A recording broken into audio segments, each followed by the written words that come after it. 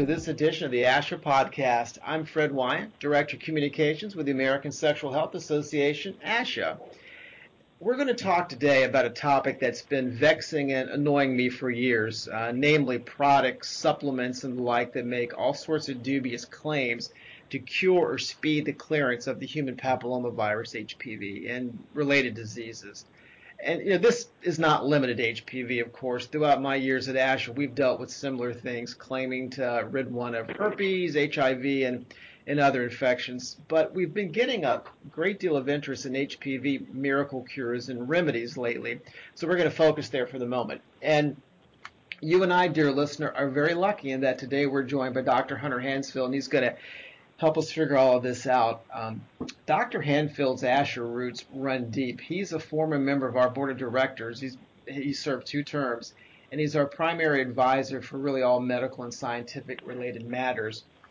He's professor emeritus of medicine at the University of Washington Center for HIV and AIDS. For 40 years, he directed the STD control program of the Seattle-King County Health Department, and he's seen thousands of patients as attending physician at the Public Health STD Clinic at Harborview Medical Center there in Seattle.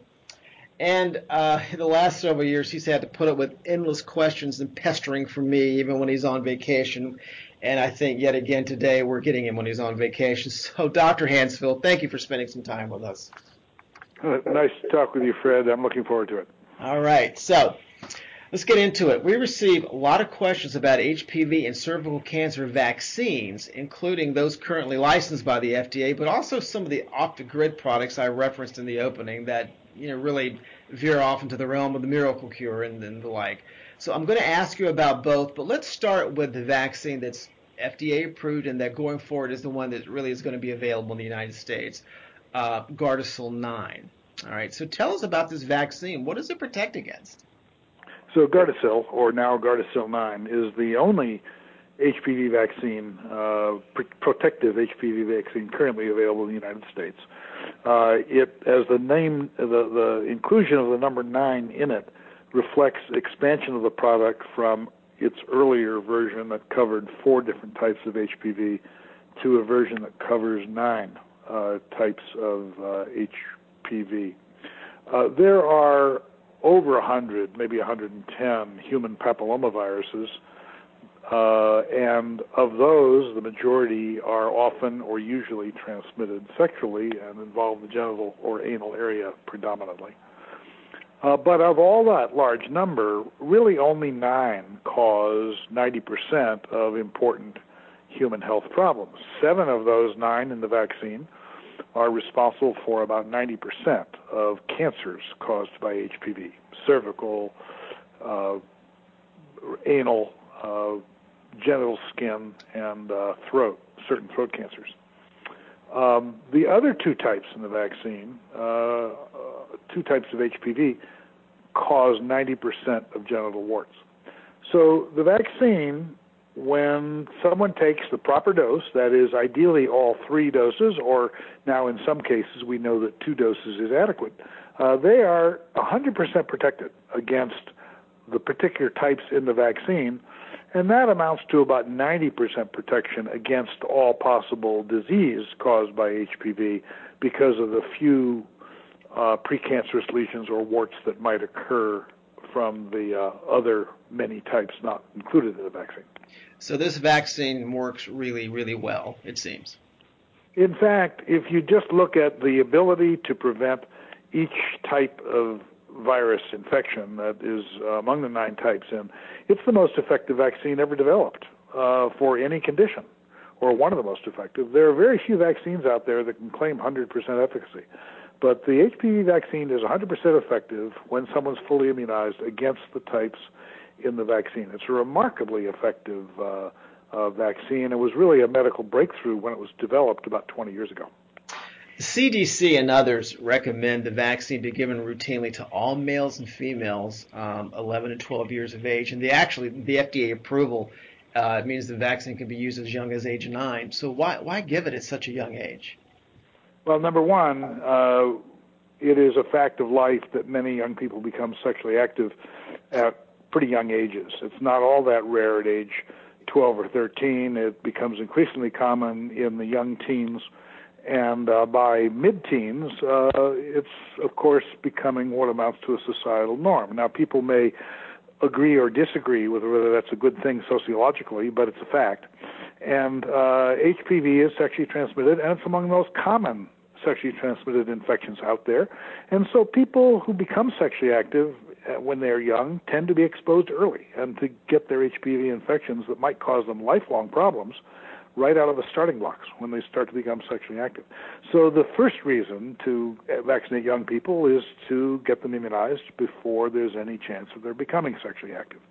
That's a problem. It's been a problem for some parents who often sort of would like to, I don't want to say put their head in the sand, but are not comfortable with addressing or pretty confident their kids are going to be sexually responsible and not begin early sexual activity. Right. But, you know, we all need to have a realistic slant on life and culture and the influences going on in our kids' lives. And I don't think parents should really make that decision on behalf of their kids. They should take the common sense protective step and just do it. The second reason for youth immunization is that the vaccine is actually biologically most effective the younger you are. So the potency of the vaccine, in terms of the actual level of antibody it produces against the virus to prevent infection, is higher than it is after you pass your teen years. And so you're not only immunizing people before they potentially become at risk, but you're also giving them the maximum power of the vaccine to provide lifelong protection. Talk a bit about the safety profile of the vaccine. It is, like almost all vaccines in regular use, extremely safe. By far the most common complaints people have about the vaccine is the complaints they have about getting any injection. A little soreness at the injection spot and that sort of thing. On rare occasions, a little bleeding or bruise at the spot or a swelling. That spot can sometimes get a bacterial infection. The infection part is really rare. The soreness is common. It's no different and no worse than with the influenza vaccine or the other routine childhood vaccines, and it's not an important reason to not take the vaccine. There is simply no scientific evidence for any other serious or important side effects. So we have some great prevention tools we know are legitimate. Some really great prevention tools we know are legitimate. So let's talk about the websites and the purveyors or products that claim to cure or at least clear HPV and related diseases. The one we're asked about the most is a vaccine available in Mexico that people post about and ask us questions about. What can you tell us about this product? I mean, is there any truth about the hype it claims to clear HPV, to take care of precancers and all kinds of things?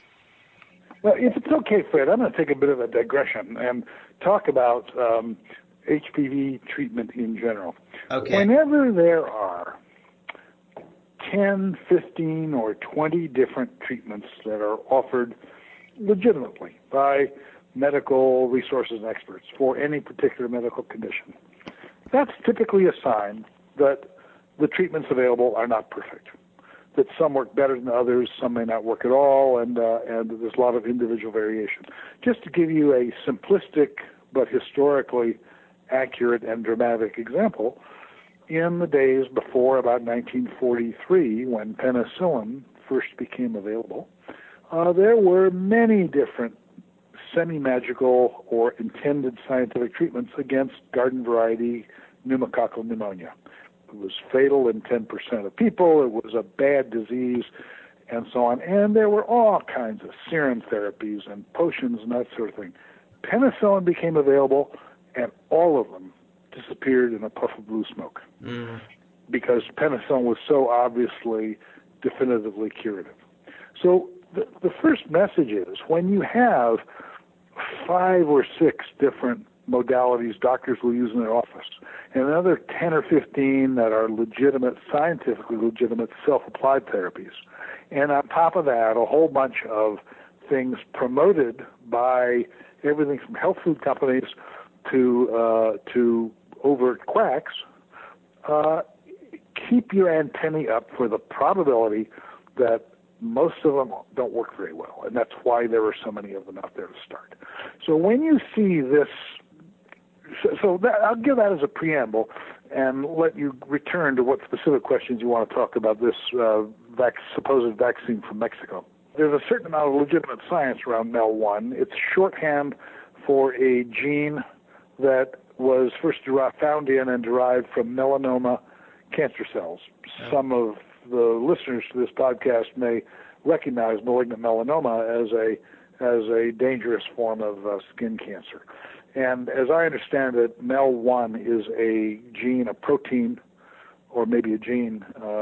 It can actually be both. It can be a gene that produces a protein of the same name that exists in melanoma cells.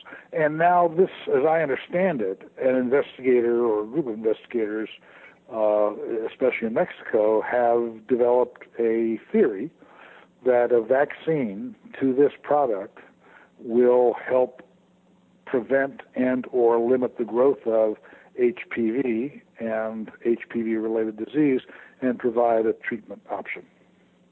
Okay. So let's talk about the MEL1 vaccine. That's the one in Mexico that a lot of people ask us about. It's hard to know what to say about it. People say anecdotally say, "Oh, I had it and it just fixed me right up." I don't know. It's really hard to know how to respond to that. What do we know about the vaccine? Is there any benefit to it? Should people go there and get it if they're not responding to other treatments? There have been no published clinical trials. There are some studies within the laboratory that show that it can inhibit certain cancer cell growth. I don't know if there's any evidence against HPV-related cancer cell growth. But even if there is, showing that in the laboratory, which is as far as this product has ever gone, is a giant step away from knowing it would be effective and safe in people. There are probably, and I'm not a cancer specialist, so if my numbers turn out to be way off base, the principle is the same. My guess is there are 100 other, maybe 1,000 other products or tumor-related genes or antigens that have been identified, to which antibodies have been made, and which have been studied to see if they will inhibit those cancer cells in a laboratory dish, and that many of them do that. But almost none of those have actually come to market as a useful product. Now, there may be a few in some certain kinds of cancer that have actually proven their worth along those lines, but certainly none that has any known value. The other thing I would advise people to caution about is that individual testimony by someone who believes that they had such and such an outcome from a particular product, whether it's the MEL1 vaccine or one of the topical agents for genital herpes that in fact doesn't do anything for it, or any other quack or semi-quack or vitamin regimens that are out there that people use by the millions and billions to treat themselves with various conditions. It's the worst kind of evidence to rely on individual testimony. And the reason is not because people lie, it's because people emphasize those outcomes very good. So imagine yourself as someone who had this horrible HPV problem. Let's say your pap smear wasn't clearing up as rapidly as normal, or your warts weren't responding well to therapy. You get this MEL1 vaccine, and holy cow, 3 months later your warts are gone. My goodness, this is what cured me. Well, the fact is that those warts were probably going to go away anyway. Right. And the ones who went and got the vaccine and in whom it didn't work, how much noise are they making on the internet? There you go. They're not going online to say, "Oh, I tried this stuff and it didn't work for me." The ones who get the benefit, they're the squeaky wheel that gets the grease and makes the noise. So that's why, and HPV is an extraordinarily variable disease. Warts pop up out of nowhere, even though the virus was acquired months or years earlier. Other warts go away spontaneously. Pap smears turn abnormal, and then become normal without treatment at all. We treat certain ones if they're advanced to a certain stage to assure they won't progress to cancer. But most of those, left alone, would in fact do just fine. So if you intervene, I mean, you could give no one vaccine, or you could whack the person over the bottom with a paddle and say, okay, 3 months later, the problem's gone and that was the cause. Yeah. It's simply not credible evidence, and people shouldn't be sucked in by such stories. Next question. People also want to know about supplements and natural remedies for both HPV and usually cervical precancers and cancers. I mean, we get questions about supplements, things like active hexose-correlated compound, colloidal silver, and just too many things to mention. I mean, there's an endless list. Just in general, are there any vitamins, mineral supplements that are recommended to speed along natural immunity with HPV? No, not that's been scientifically documented. This gets into a bit of a gray zone because some of the legitimate treatments, cinecatoxins, Varigan, right. Podophyllatoxin, Condulox, are themselves herbal derivatives. They're compounds derived from certain plants that have anti-tumor properties to them.